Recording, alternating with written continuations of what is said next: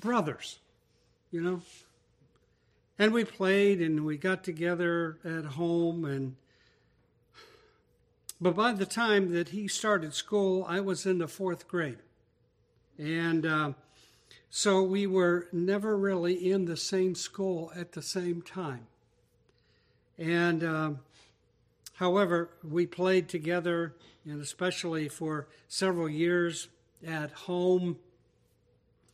We played baseball, basketball, football, all in our yard and the next door neighbor's yard, which was Fred. This was up in Redmond, Ohio, and it's interesting that Fred lives now down here in Florida. So a lot of good Ohio people know where to go when they get old.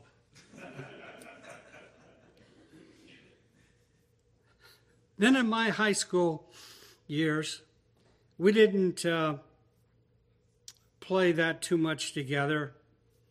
But one thing that I introduced to him was late in the 50s and the 60s was pop rock music. And I listened to it on a little radio that I got. They came from Japan. This was early when they first came here. And I would play him in my bed, and he was in the same room with me, except on the other side on his bed. And we would listen to it and everything, and he really kind of got into it. He loved the music, and he always did. I was in junior high school band, and I tried to make the high school band, and I didn't make it. So I failed there again. I could play every instrument and every tune, do everything, except my rhythm was always off, and that's what the band director would say. But anyway, however, Ken was a lot better when it came to music. And as a matter of fact, however, it was him that he created his own band with some of the friends when I went to college. And I remember when I came home from that first year at college, he practiced with his band in the basement home in our Redmond home. And he played the drums, and he was, pretty good, I would say, compared to some of the really giant guys that could do it. But they had some fun times playing in different places. He later began playing the guitar. Did any of you know that? He became obsessed to it. As a matter of fact, I don't know how many he has now, Phyllis. A few. At one time, he said, my goal was 16, so I don't know how close he got to that. But anyway, he had a passion for it. And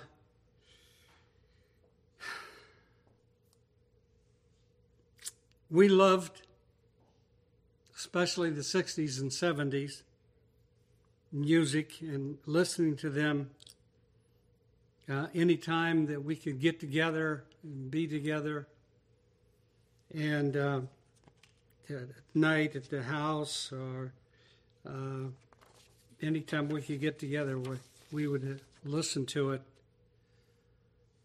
When I went to college, we separated for a few years, except when I transferred from Tennessee Temple College to Cedarville College in 1968. We had some great time together during that summer. When I graduated from Cedarville College, I became a teacher in West Virginia, and we had no time together at all until 1974, when my first child was born. Where is she? Raise your hand. Alice in 1974. And guess what?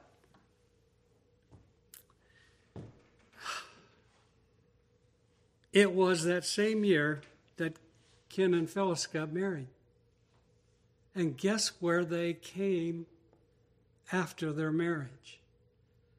Down to West Virginia to see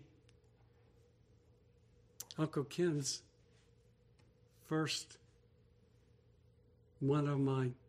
And it was a wonderful time, wasn't it? It was just a day because they had to go on and do other things. But anyway, we had a great relationship. It was an amazing present to have them there with us. And then later that year, I transferred to Ohio from West Virginia, teaching in high school there, to a counselor in junior high school. And we all got together a lot during that time. In 1976, however, I established the first Christian school in that area, Calvary Christian Academy in Wadsworth, Ohio. And I had a lot of help from Ken. As a matter of fact, the church where we started it had gone out, and some of their members came with us, and that church and the whole building was beautiful, and the brick and everything else became a school that my uncle wanted me to start. And what happened was Ken was right there beside me, and as a matter of fact, I think the gift that persuaded me to establish that school by giving me a book that he had read, and it was entitled "The Messianic Character of American Education" by Dr. Rushdoony. And I don't want to get teary, but it changed my life about education and what we need our children to learn. And that's when we got very close together. Now, I will say that when we began having some problems with our view on the faith, he became, as he liked to call it at that time, a Calvinist. That's not too bad today either, is it? But I was kind of like not all the way there. I was fully Arminian, but I was, we had arguments at times and everything. And even though he worked with me in that, building that and everything, and we were close. One time he came to the house. We had an argument, and he was arguing and reading scriptures and telling me this is what I have to believe, and I'm not biblical if you don't do that, and everything else. And the next thing I know, I say, "Get out of this house, don't ever come back." Yeah. And we were so close for years. But it wasn't until I kept reading and going and everything like that, reading several different books that he gave me and that my Uncle Kenny gave me, told me to read eventually and no longer to be an Arminian. And because of I would call them the relentless instructions and the message that I got. I was so close when in 1980 I moved to Florida. You guys were down here for almost 3 years or so, I think. Yeah. And he had taught school down here, Christian school, didn't he? For a while, and did other things. And I got a job at in Ocala as a principal of Ocala Christian Academy. And it was interesting that during that time when I came in, we were in a room in the school, and I was developing a science room for experiments and everything, and somebody left a little tape that had one of MacArthur's sermons on it, and it just so happened that he was preaching a sermon on Ephesians chapter number 1. He said, "Is that an accident?" A.W. Pink, there are no accidents. There's a sovereignty of God. All things come about. And that's exactly what happened. And when he preached that, and I had always looked up to him, I said, man, I have no past. And at that time, Ken and I began getting together, and he started pouring books on me. We would meet, and he'd say, "Now I got you this book. You got to read this," and it gave me a lot of books, and I did a lot of work.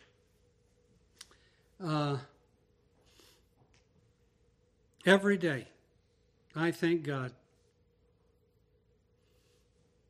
for Ken. By 1985, it was 77 was the first time I was ordained, and it was Independent Baptist Church. And then in 1985, Ken and I went to Atlanta, and I was ordained the first time in a Presbyterian church. And we were there for a few years, and then things went bad, and Ken and I had talked about possibly departing from that and starting an assembly about a Presbyterian, and what he told me was really Southern Presbyterianism. And that's really where it was, and where our denomination really started growing. And every day I thank God for using Ken to bring me to the truth of the biblical teachings that I hold today. For about 4 years, I was able to work with Ken, and he called me the co-founder of Christian College and Seminary. I did most, not all, but most of the college work, 3 or 3.5 different areas were already started. But in that years, I would drive all the way down from Ocala down to here, and we worked together, and I worked and expanded the college to 13 different degrees and in different areas and so on. And so we worked hard together, and advice came from him, and advice came from me with seminary, and it was a really wonderful time together. I did that on just 3 days a week, on Tuesdays, Wednesdays, and Thursdays, and was back and went back, and because I still was pastoring Covenant Presbyterian Church up in Bellevue.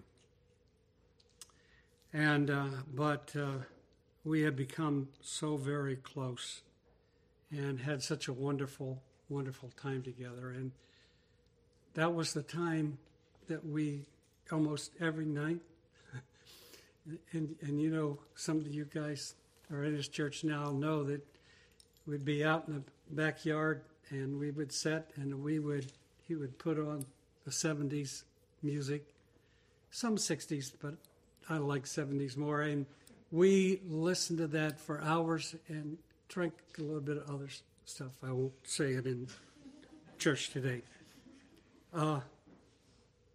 It was a wonderful time together, and we drew so close. I will miss him. I'm so sorry to be the last member of our church that's alive. But I know and biblically believe that Ken is in heaven with God the Father, Jesus Christ, and the Holy Spirit. And he's rejoicing. And I was going to say every day and every night, but in heaven, there is no day and night. It's all at the same time. Rejoicing in God's love for him. He's not looking down on us today. He's rejoicing and only viewing his wonderful life that he will have in eternity. And that's the strong man that my brother was. And I'm so proud of him. Thank you. Well, from an ex-student of Dr. Talbot's,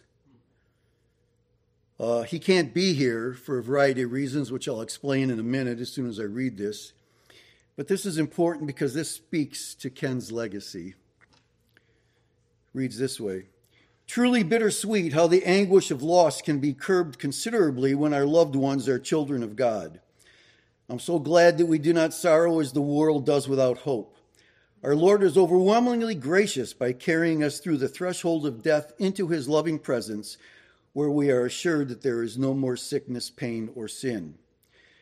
Dr. Talbot has crossed the finish line ahead of us, so let us temper our sadness with the thoughts of attaining the prize as he has. Let us fill our lives on this side of glory as Dr. Talbot did, in the service of our triune God. May we endeavor to live life to the full by apprehending that which we are apprehended by, and at the end of our race hear, well done, my good and faithful servant. Enter into the joy of the Lord. There are no words we should want to hear more. We weep and we celebrate alongside the Talbot family and all who were blessed to have interacted with him.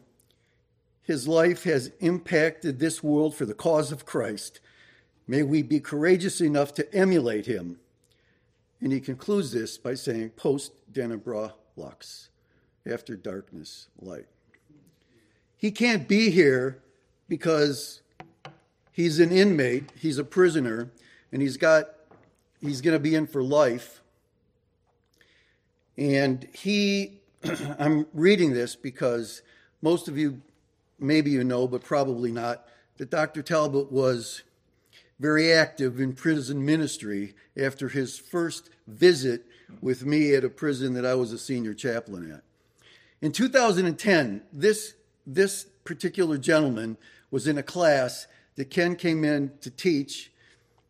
He did a series of 5 lectures on the life of John Calvin, interspersed with some church history, and as a result of that class, this man embraced the Reformed faith.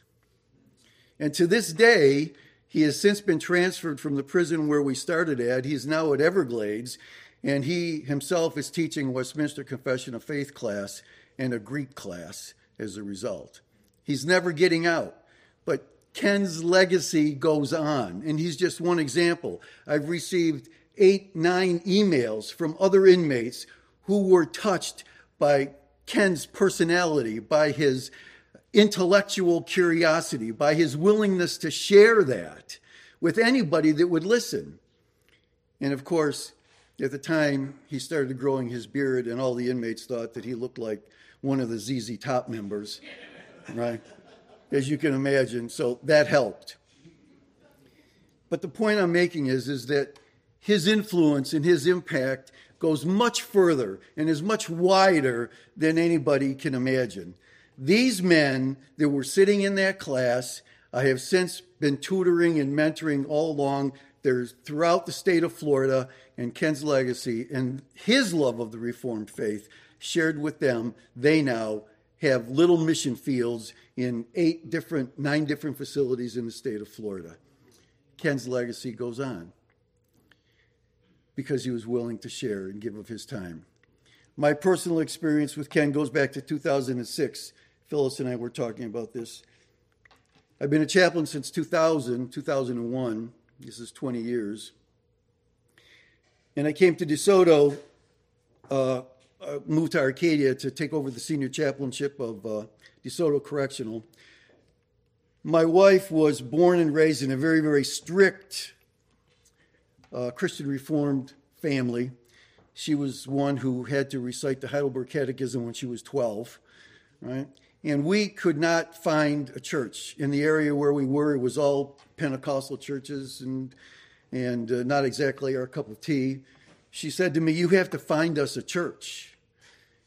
And I made a phone call, went through the phone book, made a phone call, and I think it was Doc who answered the phone. When I called and I said, "What are you all about? What's going on? How are you? Give me some information." All right, we're going to try it. We drove up from Arcadia. That first Sunday we came in, we stood for the 10 Commandments. And my wife looked at me and said, "We're home." We're home. And ever since then, we have been home in the Reformed faith, and I have a history with Ken of coming through and taking seminary classes and whatnot. But there is not a man on the face of the earth that has influenced me, impacted me more so than Ken Talbot. And for that, I will be forever grateful. What he personally has done for me is given me a love, a reverential love for Reformed confessional orthodoxy. And that's what I preach in every prison I go in. When you talk about evangelism typically isn't connected with Reformed Presbyterians, but I do a lot of evangelism. And what's interesting is how many men who have never heard of anything like this, they're not used to the reverence. They're used to the happy clappy. They're used to all kinds of things, but they're not used to the reverence that comes along with confessional Reformed faith. So because of Ken, I have the privilege of teaching in facility after facility after facility, preaching in facility after facility, the Reformed faith, confessional Reformed faith. And I owe it all to Ken and his influence in my life, and I thank God for it.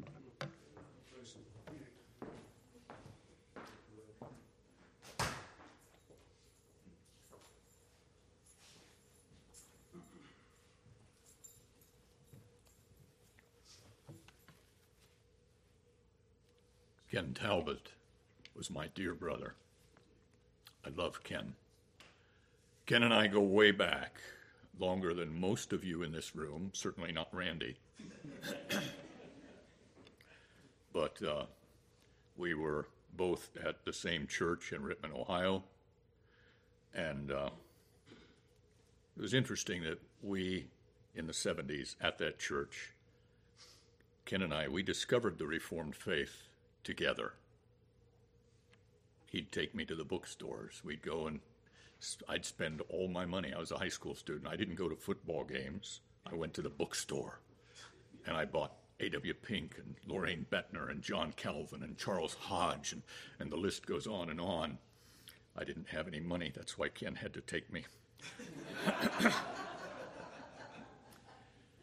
But we discovered the Reformed faith together in those days.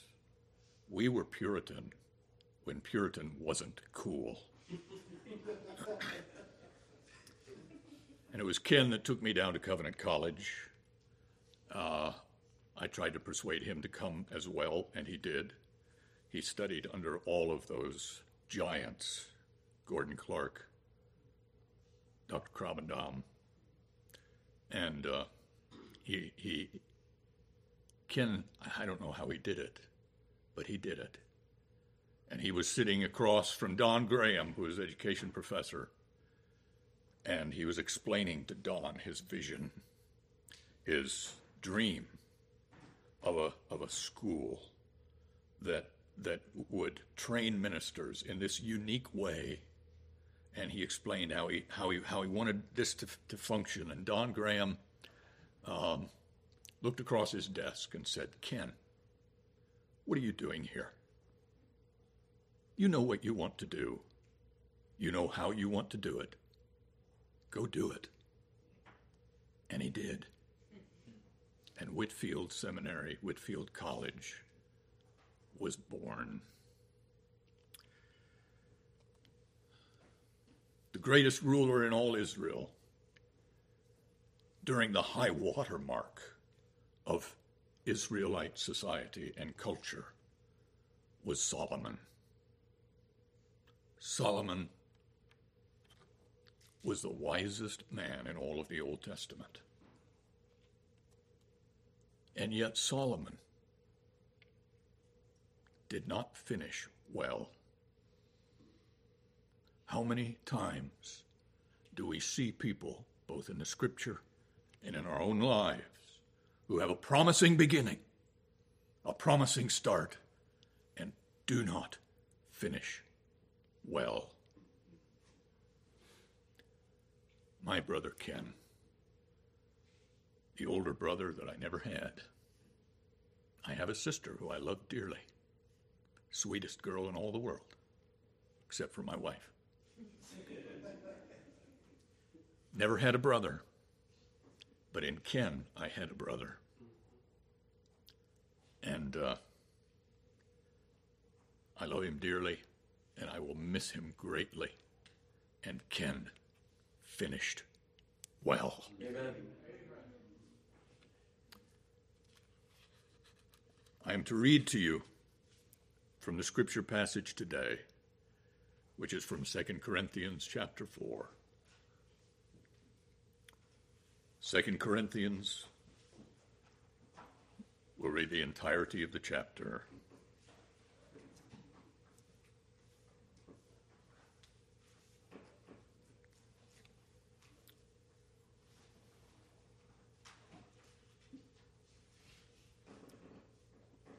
Would you stand, please, for the reading of God's word?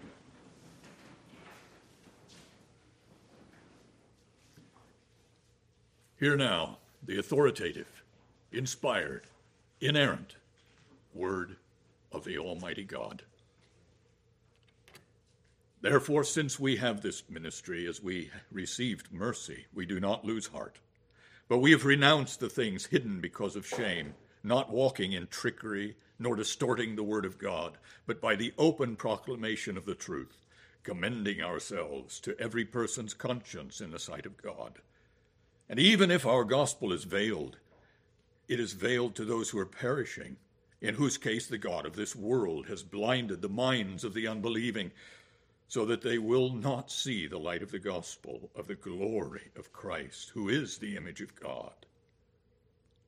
For we do not preach ourselves, but Christ Jesus as Lord, and ourselves as your bondservants on account of Jesus. For God, who said, "Light shall shine out of darkness," is the one who is shown in our hearts to give the light of the knowledge of the glory of God in the face of Christ. But we have this treasure in earthen containers, so that the extraordinary greatness of the power will be of God and not of ourselves. We are afflicted in every way, but not crushed, perplexed, but not despairing, persecuted, but not abandoned, struck down, but not destroyed, always carrying around in the body the dying of Christ, so that the life of Jesus may also be revealed in our body. For we who live are constantly being handed over to death because of Jesus, so that the life of Jesus may also be revealed in our mortal flesh. So death works in us, but life in you. But having the same spirit of faith, according to what is written, I believe, therefore I spoke. We also believe, therefore we also speak, knowing that he who raised the Lord Jesus will also raise us with Jesus and will present us with you, for all things are for your sakes, so that grace, having spread to more and more people, will cause thanksgiving to overflow to the glory of God. Therefore we do not lose heart. But though our outer person is decaying, yet our inner person is being renewed day by day. For our momentary light affliction is producing for us an eternal weight of glory far beyond all comparison, while we look not at the things which are seen, but at the things which are not seen. For the things which are seen are temporal, but the things which are not seen are eternal. The grass withers and the flower fades, but the word of our God endures forever. Pray with me. Father, we ask your blessing on this your holy word as it is opened to us today. And we remember your faithful servant, Ken Talbot. And as we remember him, let us do so always with an eye to your glory, which was the driving force of Ken's life. Now we ask that you open to us your word today, and that we will also live, governed by that same driving force, that we live to your glory. We ask in Jesus' name. Amen. You can be seated.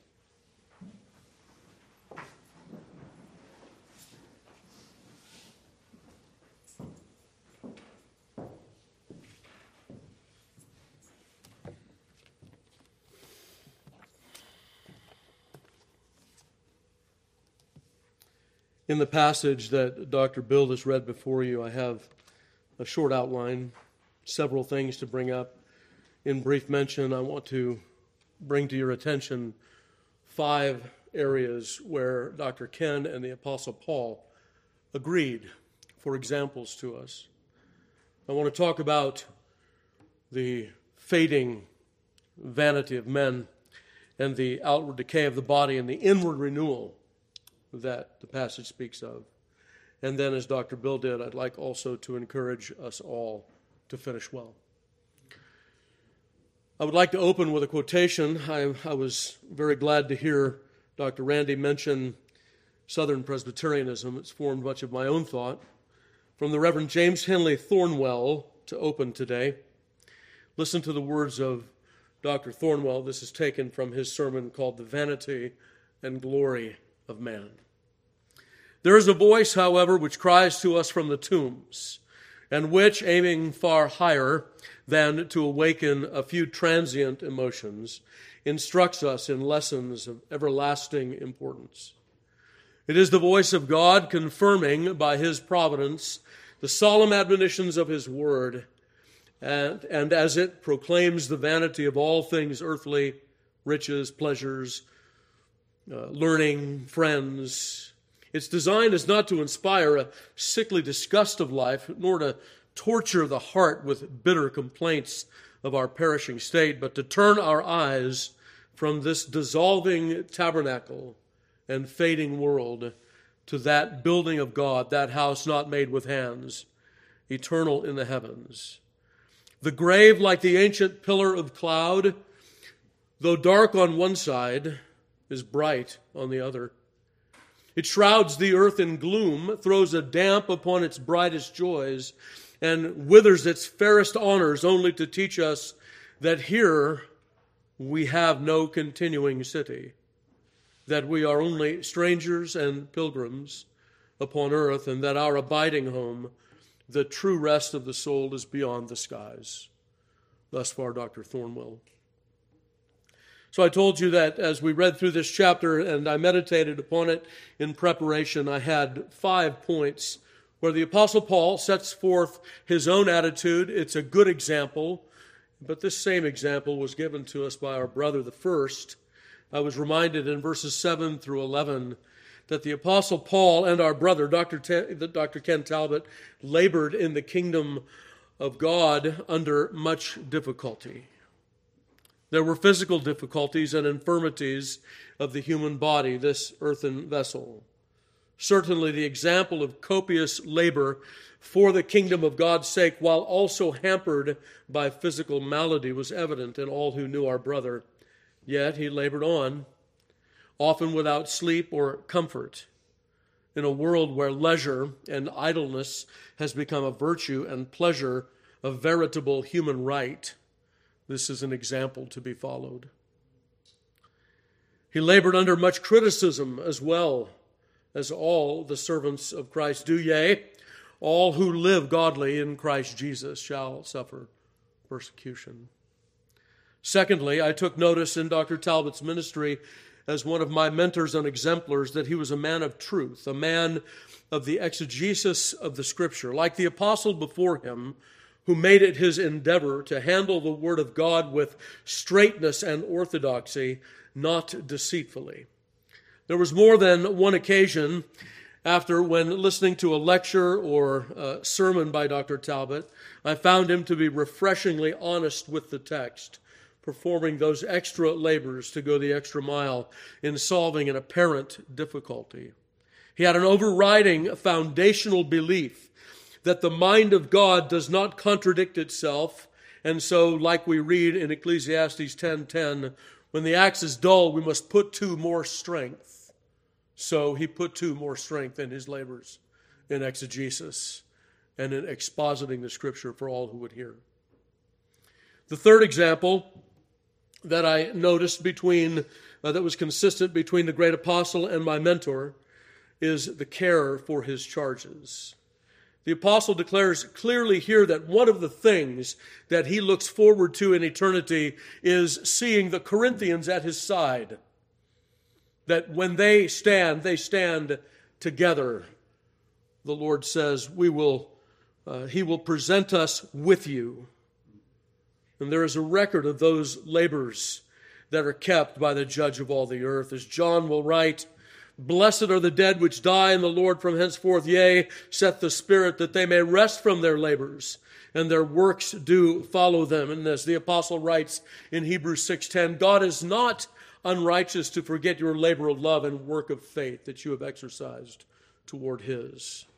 And you'll know exactly what I mean when I go on to say these few but poignant words. Dr. Talbot took the call. It doesn't matter where he was. In bed asleep at home with his wife, riding around in the car. Testimony after testimony after testimony says that Ken took the call. He answered the question. He encouraged. He instructed, corrected, directed. He did all of those things. Why? Because he loved his charges. He loved them. And that love was as palpable as any that we have seen. And so he took the call. Even on his sickbed, he took the call. I can't tell you how many times he and I spoke. He would call me or I would call him, and I would hear this weak voice on the other end of the line because he was suffering under some malady. Yes, brother, what do you want to talk about? And talk we would. For hours, sometimes. He took the call.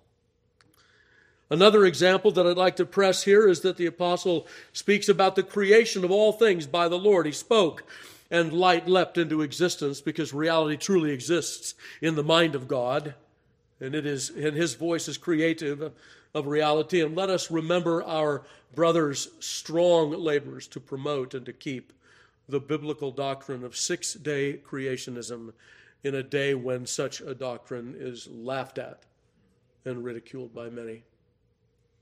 And the fifth example that I would like to make note of here is the renewal of the inward man day by day. Paul says our outward man perishes and our inward man is renewed day by day. And this was evident in all that spoke to Dr. Ken, even as his illnesses and weaknesses hampered him, yet his joy was not diminished one whit, was it? He was cheerful. He didn't go on and rattle on and on about his maladies. No, rather he spoke of his blessedness, of his thankfulness, and of his joy. His inward man truly was palpably to all who would take note, renewed day by day. In these five things and in many others, Ken was an example to us all, particularly to me as I preach. but as every good sermon must do, and if the good doctor were here today, he'd say, now stop talking about me and get on with the text, would you? And so let's do that. Let's move on then and pick out just a few things for our notice here in the text. First of all, Paul speaks about the preaching of the gospel here, and so must we. Beloved, we all know, we all sense, it is revealed to us in Scripture and in our own constitutions, and it walks all around us. As David told Jonathan one day, there is but a step between me and death. Our world preaches this sermon to us all the time. David met it in a particular contest. He was being pursued by King Saul, obviously, and here it looms over us in another. There is this nagging thing that troubles the heart of every man, that man is born unto trouble as the sparks fly upward. When we preach the gospel, then, we must preach sin and corruption and death, as well as grace and mercy and peace and forgiveness and reconciliation. As our brother and I agreed on several occasions on the phone, as we said it in our shorthand way, in order to know the good news, you've got to know the bad news, right? And so this passage reminds us of that. And the Apostle Paul will talk about speaking very, very plainly. We use great plainness of speech. And that is what we need. That is the need of the hour. It is that very plain speech that speaks to us about not only mercy and forgiveness and grace, but sin and righteousness and judgment. The world would tell us that what is important is what you have, what you gain, what you acquire, and what you own. The Bible declares that the soul is precious, and one can gain the whole world, but that the value of the whole world is insufficient to purchase one soul. You can gain the whole world and lose your own soul. In Psalm, that's Matthew 16:26, and in Psalm 49, 6 through 14, the psalmist there writes that the price of a soul is precious. It endures forever.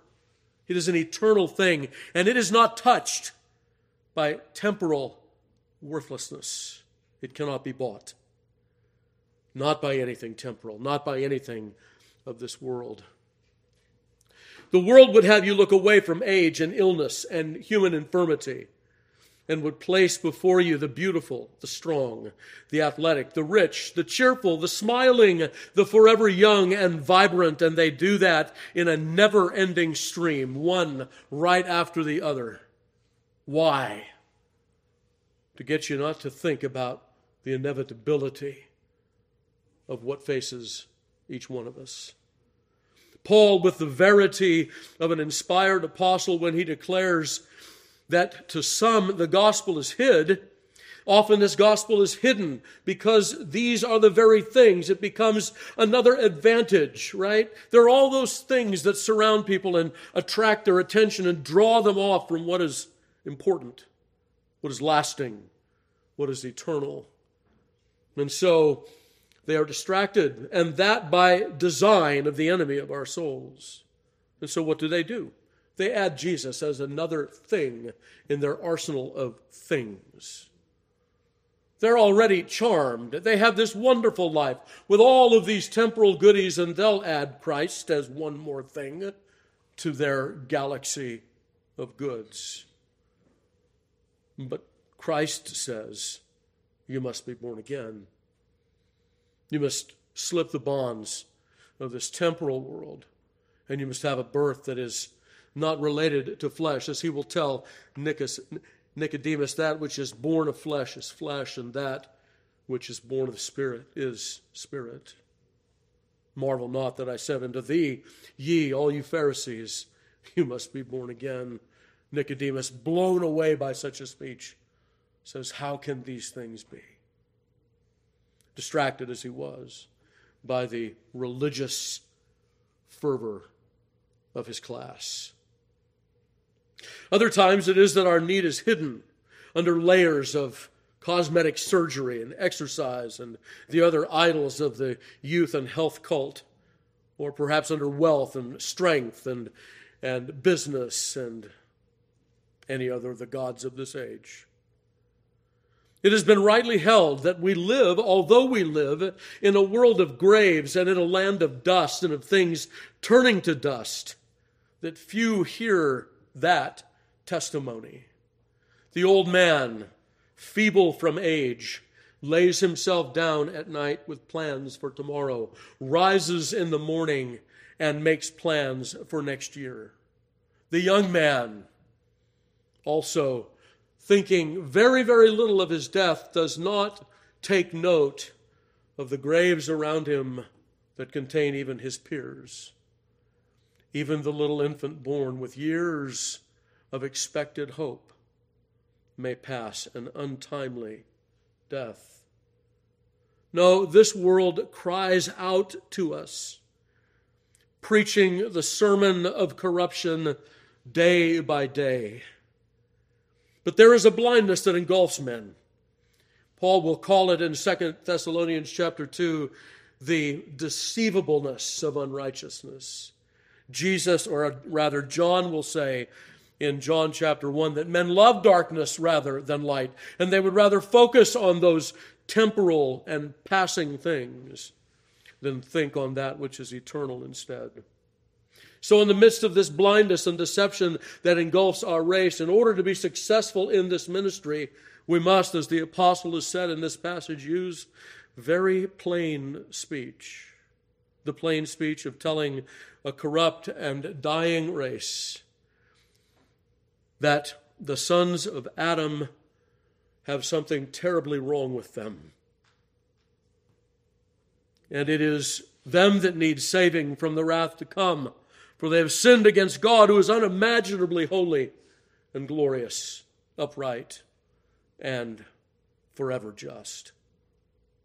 So, beloved, the gospel of Jesus Christ is not for the righteous and for the beautiful and for those who are deceived. It is for sinners. The gospel of Jesus Christ is for those who have turned away from the vagaries and vanities of this world and who call upon the Lord to deliver them from the wrath to come. We talk about being saved, don't we? When we say saved, what do we mean? We mean saved from something. That is, from the wrath to come. And so we are reminded in times like this that the Lord has not given us an angel to preach to us. You remember Cornelius, a devout Gentile man with many, many servants and soldiers under him. And Cornelius, praying in his house one day, sees the vision of an angel. And what does the angel say to him? Wait right here, Cornelius, until I bring you a man to preach the gospel to you. Remember that? Why would he do that? Why wouldn't the angel simply speak to him and tell him about the gospel of Jesus Christ? The Apostle Paul gives us the answer in this passage, 2 Corinthians chapter 4. What is the answer? We have this treasure, Paul says, in earthen vessels. In earthen vessels. The Lord has committed something to ministers, clay pots, clay vessels, as it were, preachers of clay. And why clay? Why would the Lord take the most valuable of commodities, that which perishes not, and place it for display in a clay pot? The apostle tells us why in this passage. So that the glory would be of God and not of men. The glory belongs to God and not to men. If you remember what happened to Paul on his missionary journey. Here he is preaching the gospel, and so he has the message of an apostle and the signs of an apostle. And the priest and all the worshipers of the idols came out, and they just about did sacrifice to them. And it was everything that Paul could do to keep them from doing that. Men, we are, what did he say? Of like passion with you. We are weak like you are. We are men like you are. This glory, it belongs not to us. If our brother was here, he'd tell you that. It belongs not to us, it belongs to God. It is the great privilege of the minister to preach the gospel. He himself is a clay pot, that he might give up all of that recognition and glory to God. The second reason is that he himself would know the great need of his hearers, because it is his need as well. Every man that preaches the word of Christ, he preaches the word to himself as well as that of his hearers. He is like the old preacher that said, I preached as never to preach again, a dying man to dying men. And oh, what will make the message more palpable than that it comes from a clay pot that will one day give up its constitution? And thirdly, that faithful preachers all will pass from the scene. Paul has gone into glory, and so have many of our beloved teachers and mentors. So we must not rest upon them, but upon Christ, who, Hebrews 7:25, ever lives to make intercession for us. And so, as Paul says here, we preach not ourselves, but Jesus Christ the Lord. And he is, in this passage, identified as the Lord of glory. And we preach ourselves as your servants, and Paul elsewhere would say, Christ's servants, for his sake. This was our brother's legacy. And so as we mourn the loss of our beloved preacher this day, we mourn not as those who have no hope. He has and still has in the presence of Christ a treasure. He holds that treasure to this day. He cleaves to Christ through his gospel, as do all who have heard and believed the sweet treasure preached, that Jesus Christ died to save sinners. Certainly we cleave to our brother's message even today. The message of Jesus Christ, come from heaven to earth to save his lost sheep and bring them to everlasting glory. That's what we cleave to this day, and this is our hope. And so God, who created all things by Jesus Christ, who caused light to shine out of darkness, hath shined in our hearts, in the new creation, revealing the glorious salvation of Jesus Christ.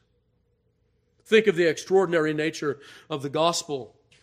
We think of the power. Some of you have an engineering background, so think of the horsepower that it takes to create a universe.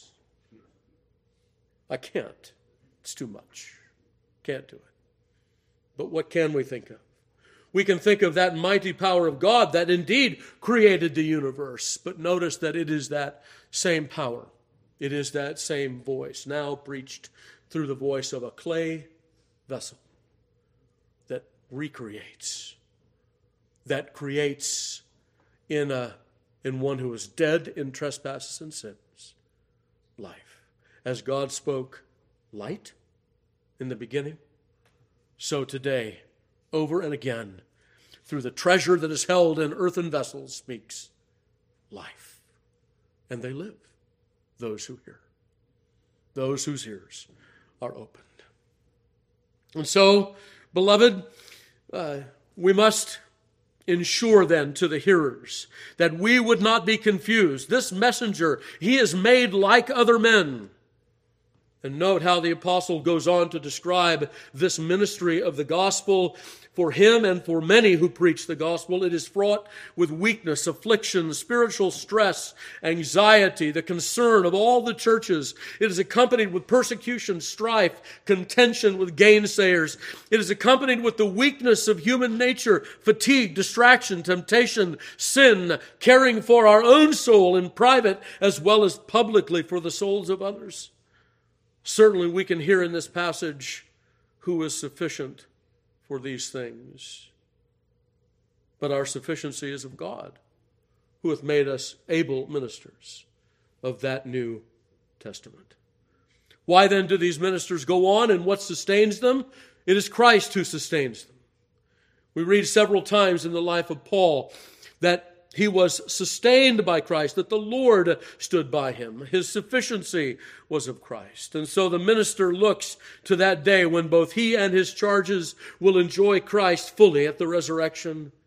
and he preaches and ministers in confident hope. Beloved, this passage teaches us that our brother has just recently taught us a great and powerful lesson. The power is of God and not of men. While our outward man perishes, our inward man is renewed day by day. Our brother, even in his passing, has taught us a powerful gospel truth that we need a Savior and that we will keep this date, and we must, as we have heard already, finish well. Those who preach the gospel must live, and they must die in the gospel. And even this great event is a part of the ministry of these clay pots and the legacy that they leave to us, the legacy our brother has left to us as they finish well. The minister proceeds not because of earthly reward. The earthly rewards, which are but few, are a constant reminder to look elsewhere to the weight of the glory that remains ahead. I began this brief sermon with a little bit on the vanity of this world. Paul will contrast that vanity with the glory that follows. And for those of you that don't know what he's talking about a scale. On the one side is vanity and lightness, which always goes up. And on the other side, weight and substance, which always goes down. And the word glory in the Hebrew is a word that carries with it weight and substance against all of the other vanities that are not worthy to be weighed even as the dust of the balance. So then, our brother, with his eyes fixed on that which is not seen, has passed into that unseen place. He with his Savior in light and glory. Our eyes then must remain fixed upon the same things, the truth that all men are born into this world for trouble, and as the sparks fly upward, that the wages of sin is death, that we come forth from the womb speaking lies, that there is none righteous, no, not one, that all have sinned and fall short of the glory of God, that there is a balm in Gilead, that the sting of death is really and truly taken away in Christ. And so as we close, just a couple of thoughts. In Hebrews chapter 13, we remember this verse, verse 7. Remember them which have the rule over you, who have spoken unto you the word of God, whose faith follow, considering the end of their conversation. The word conversation there is an Old English word which means the way that they lived. Remember the way that they lived. Remember the end of the way that they lived. You see, it is my contention today that the last sermon preached by Dr. Ken Talbot was not from a pulpit. The last sermon preached by Dr. Ken Talbot was to all of us, finish well. Keep your eyes where they belong. Take them off of this world and look to the one to come. Isn't this the lasting legacy? Oh, we've heard many things about the legacy, about the seminary, and we love the seminary, and we wanted to see it go forward and expand and grow, and this vision compass the earth. Of course we do. And we want to see Christ Presbyterian Church grow and expand and bring many to saving knowledge of Christ. But these entities will do so as they keep their eyes on Him. And listen to this last sermon preached by our beloved friend and mentor. So the questions that we have to close with are simply these. Will we carry the legacy on? Not just in the seminary, yes, that must go forward. Not just at Christ Presbyterian, yes, that must go forward. Not just in the RPCGA, yes, that must go forward. And Westminster Presbytery, yes, all of those must go forward. But they must go forward in the particular context of the final sermon. Seeing that which is unseen, looking to the glory that is to follow, and not focusing on the things of this world. Our light affliction, which is but for a moment, worketh for us a more eternal weight of glory, while we look at the things which are not seen. Because the things that are seen are temporal. The things that are not seen are eternal. In another context, speaking of the same thing, 2 Corinthians chapter 5, just a few verses on from here, he will say, we walk by faith and not by sight. Beloved, will we do that? That's the legacy. Will we walk by faith and not by sight? Remember the psalmist Asaph in Psalm 73, a very famous psalm. It begins with, surely God is good to Israel, even to such as are upright in heart. And that's as far as it gets in the positives. And then in the very next verse, but as for me, my step near slipped. I was almost gone. What happened to Asaph? Here's what happened. He got his eyes on the prosperity of the wicked. There's no pangs in their death. They have more than heart could wish. It looks like they're having a pretty good time of it. Surely I've cleansed my hands in vain. I've washed my hands in innocency for nothing. Then, he says, I went to the house of God. I heard a sermon. I know it's not there, but it's implied. And then I saw their latter end. Thou dost set their feet in slippery places. And then the rest of that, that's about halfway through the psalm, and then the rest of it is Asaph's repentance and falling upon the Lord. Surely I was as a beast before thee. I was ignorant, and how foolish was I to consider such vanities as these. And so with Asaph, we must turn our eyes heavenward and listen to what he says in that time of his repentance. He says, nevertheless, I am continually with thee. Thou hast holden me by my right hand. Thou shalt guide me with thy counsel, and afterward receive me to glory. Whom have I in heaven but thee? And there is none upon earth that I desire beside thee. My flesh and my heart faileth, but God is the strength of my heart and my portion forever. Isn't that the legacy? Isn't that the subject, the 3 points, the introduction, 3 points, conclusion, and benediction that our brothers left us? It is. And we must hear it today. We must hear that sermon. We must process it. It must come in. We must, as our catechism says, we must receive it with faith and love. And we must lay it up in our hearts. And we must practice it in our lives. So the plain speech to you today is that many of us have made a profession of Christ, but beloved, go on to finish with Him.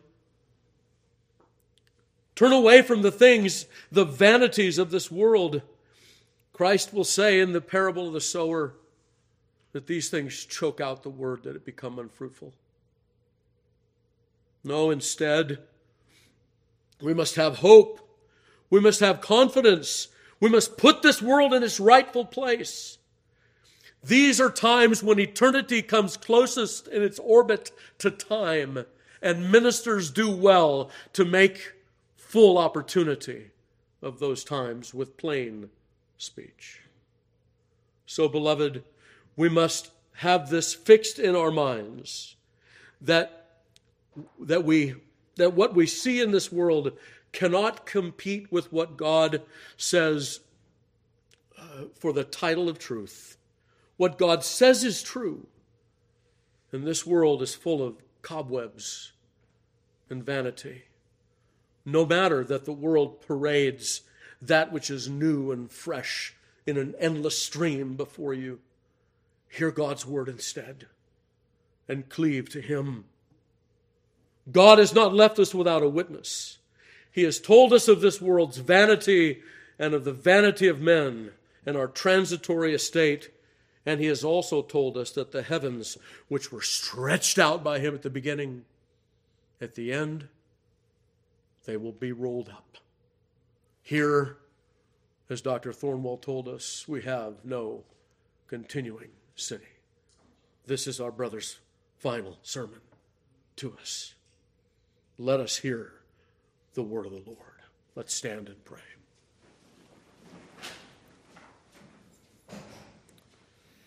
Our dear Heavenly Father, we thank Thee for Thy good word and for our brother's example.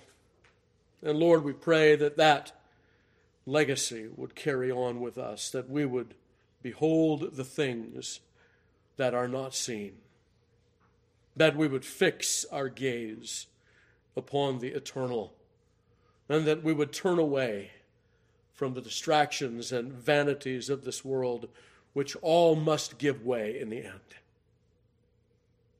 Oh Lord, we pray that we might remember our brother's example to us of this great point, this great principle, that often with very little in this world and very little of this world, he and we must march forward toward that which is lasting and glorious.